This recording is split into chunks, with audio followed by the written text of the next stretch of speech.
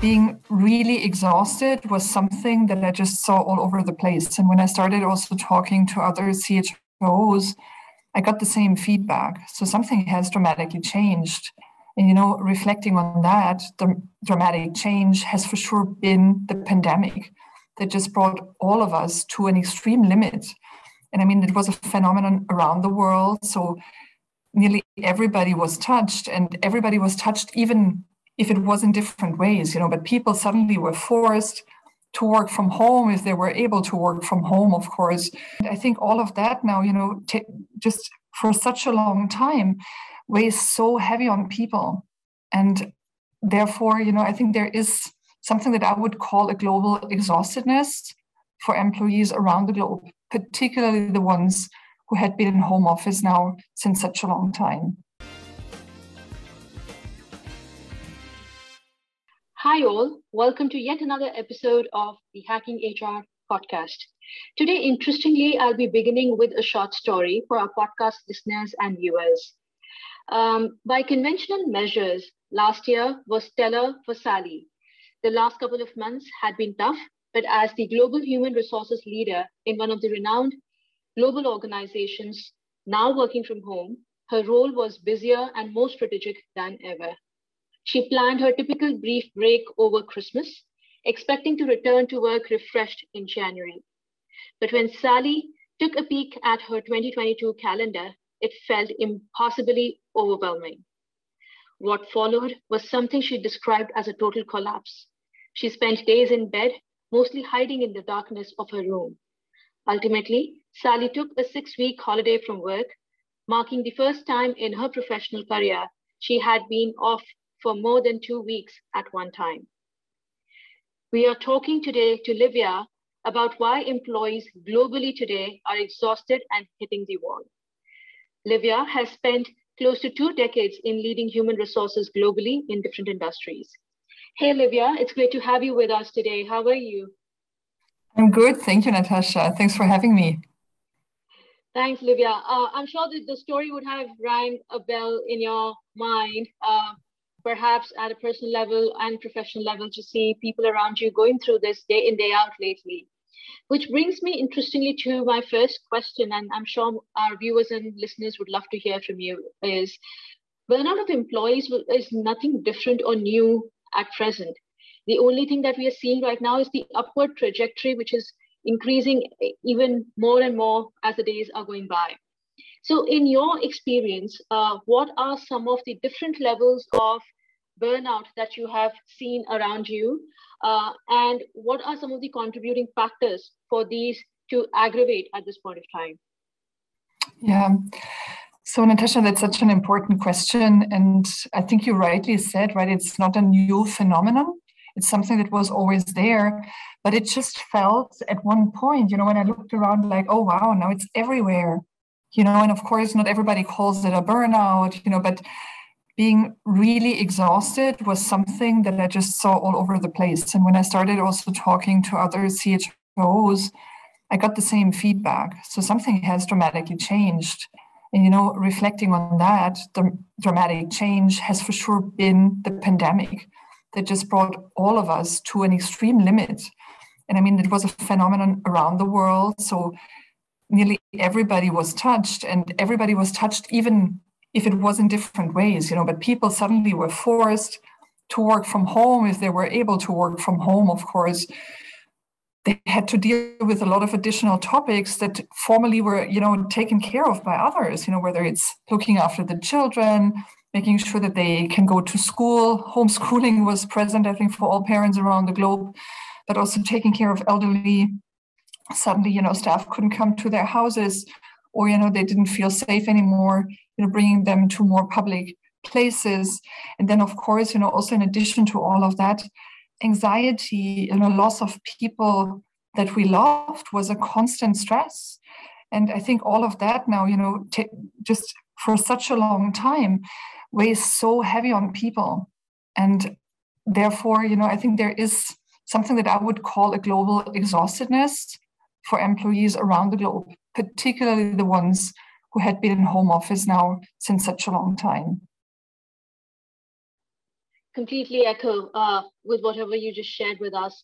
So given that as the background, Livia, how do you see managers or leaders now leading their teams differently? Or do you see them also burning out and getting exhausted in terms of what is it that they can continue to do to keep their team members engaged? I mean, I think like you rightly said, the leaders are in a very similar situation. And I mean, there are two things to it. One thing is, being exhausted, having to cope with, a world that I was just describing before. In addition to that, many, many companies have not arrived in the new way of working. It's only clear, okay, we're not going to go back to what we had before. In many countries, we still have a lot of restrictions. So there is also not really an open office again. And, many companies haven't found their way. I mean, you saw that in the press, right? There were announcements from big companies like, this is what we do, everybody back in the office or everybody back for 2 days. And then 2 months later said, oh, no, turn around, because the talent tells us, excuse me, I'm not up for this. If you want to do this, go somewhere else. So there's still a lot, up in the air where companies have to define, how do we want to do it? And how can we do it, to really create a way to collaborate and a way to work that is effective from an output and performance perspective, but also meets the individual needs of employees. And then, coming back to your question, we haven't worked with leaders and helped them. How do I lead in a hybrid environment? How do I lead effectively? And what needs to change? I give you a very concrete example. At the moment, we very often still find ourselves in this home office pandemic setup. First meeting starts early in the morning, then goes back to back until the day ends. And then people turn around like, oh my God, my brain just feels like pudding and I cannot think anymore.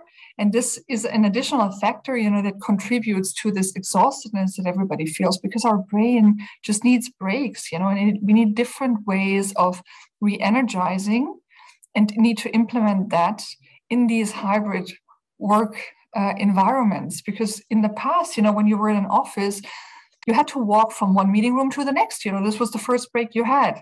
You accidentally, stepped into the one or the other colleague and you had a wonderful conversation, which was off work. So you also gave your brain a break. Yeah. And then maybe in between, you had your lunch break and you went outside and, just had a little bit of sun. So it was a very, very different setup. And we didn't find these kind of, I don't want to call it rules because there's no rule about it, but these mechanisms for the way that we will work together in future. Interesting.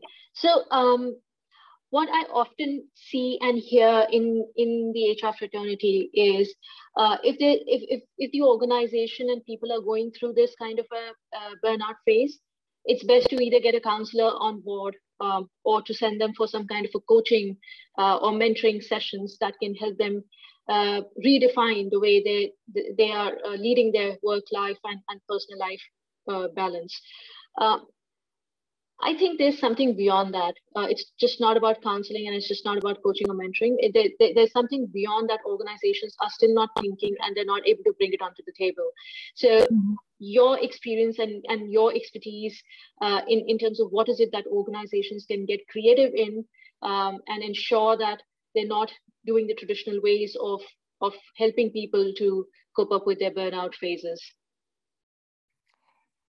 Yeah, and I think you mentioned it already, it's not an individual problem. I think when we want to approach this and want to be successful, we need to look at it from a systemic point of view. And the individual, of course, is part of the system. Yeah, so it's not wrong to also focus on the individual, but we also need to think about processes, even tools that we make available that, help to find different ways of collaborating to create healthy work environments. And, just different ways of doing that. I give you another example. If we continue in a more virtual world with a lot of meetings, the question is, do we really need all these meetings? Or how do we just in a different way submit information? Could it be, a session that I pre-record where I give all the download about a topic, and then we have a meeting to really get together to have discussion? Yeah, what are maybe other ways to do this differently, to just help people free up calendar time and not just go from meeting to meeting to meeting. So that's just one example. The other thing is, again, coming back to the systemic view, is what are learned behaviors that support the organization in a positive way? What are learned behaviors that are not supporting right now in a positive way? This is true for leaders. What kind of leadership behaviors do we see? What is it that we have to work on to help leaders change their behavior to be able to detect where does an employee need help? How do I ensure that I see, how much work is there in my organization? How can I ensure that I give people a proper break? But then also from an employee's perspective, I think we need more and more also empowered employees that say, hey, I have enough on my plate right now. If you tell me that this is very important, let me share with you what else I have, and let's prioritize together what I should deliver and what has the highest priority. We need people who don't feel, oh my God, it's just all thrown at me and I need to cope with everything. But here I am and I can stand up for myself and for my health and say, look, this is what I'm able to do. And this is what we need to redefine. Brilliant. So you did mention about the blurring lines between the organization boundaries and the home boundaries lately, with the different work models that are setting up in the industries.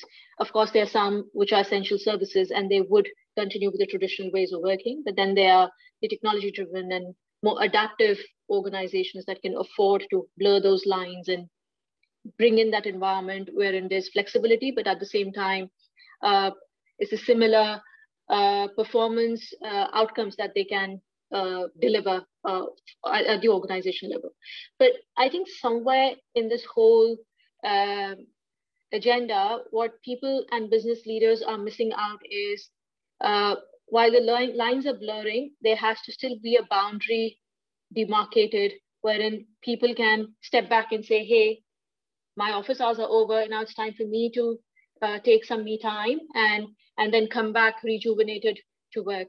So do you see any interesting initiatives that you've come across in the organizations or in your organization specifically, where employees are seeing this as a helpful extended support to help them understand that where they need to put a stop and where they need to move forward? Yeah.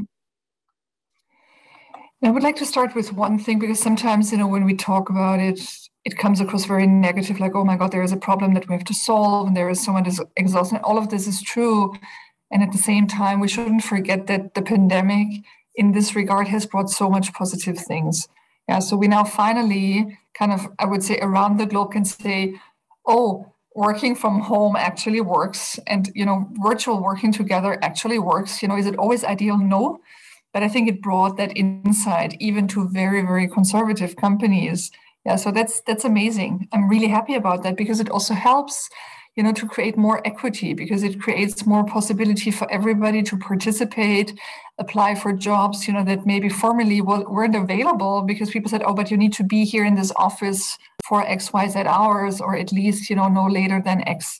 So I think that's amazing, because it creates more diversity, equity, and also inclusion in the workplace. So that's wonderful.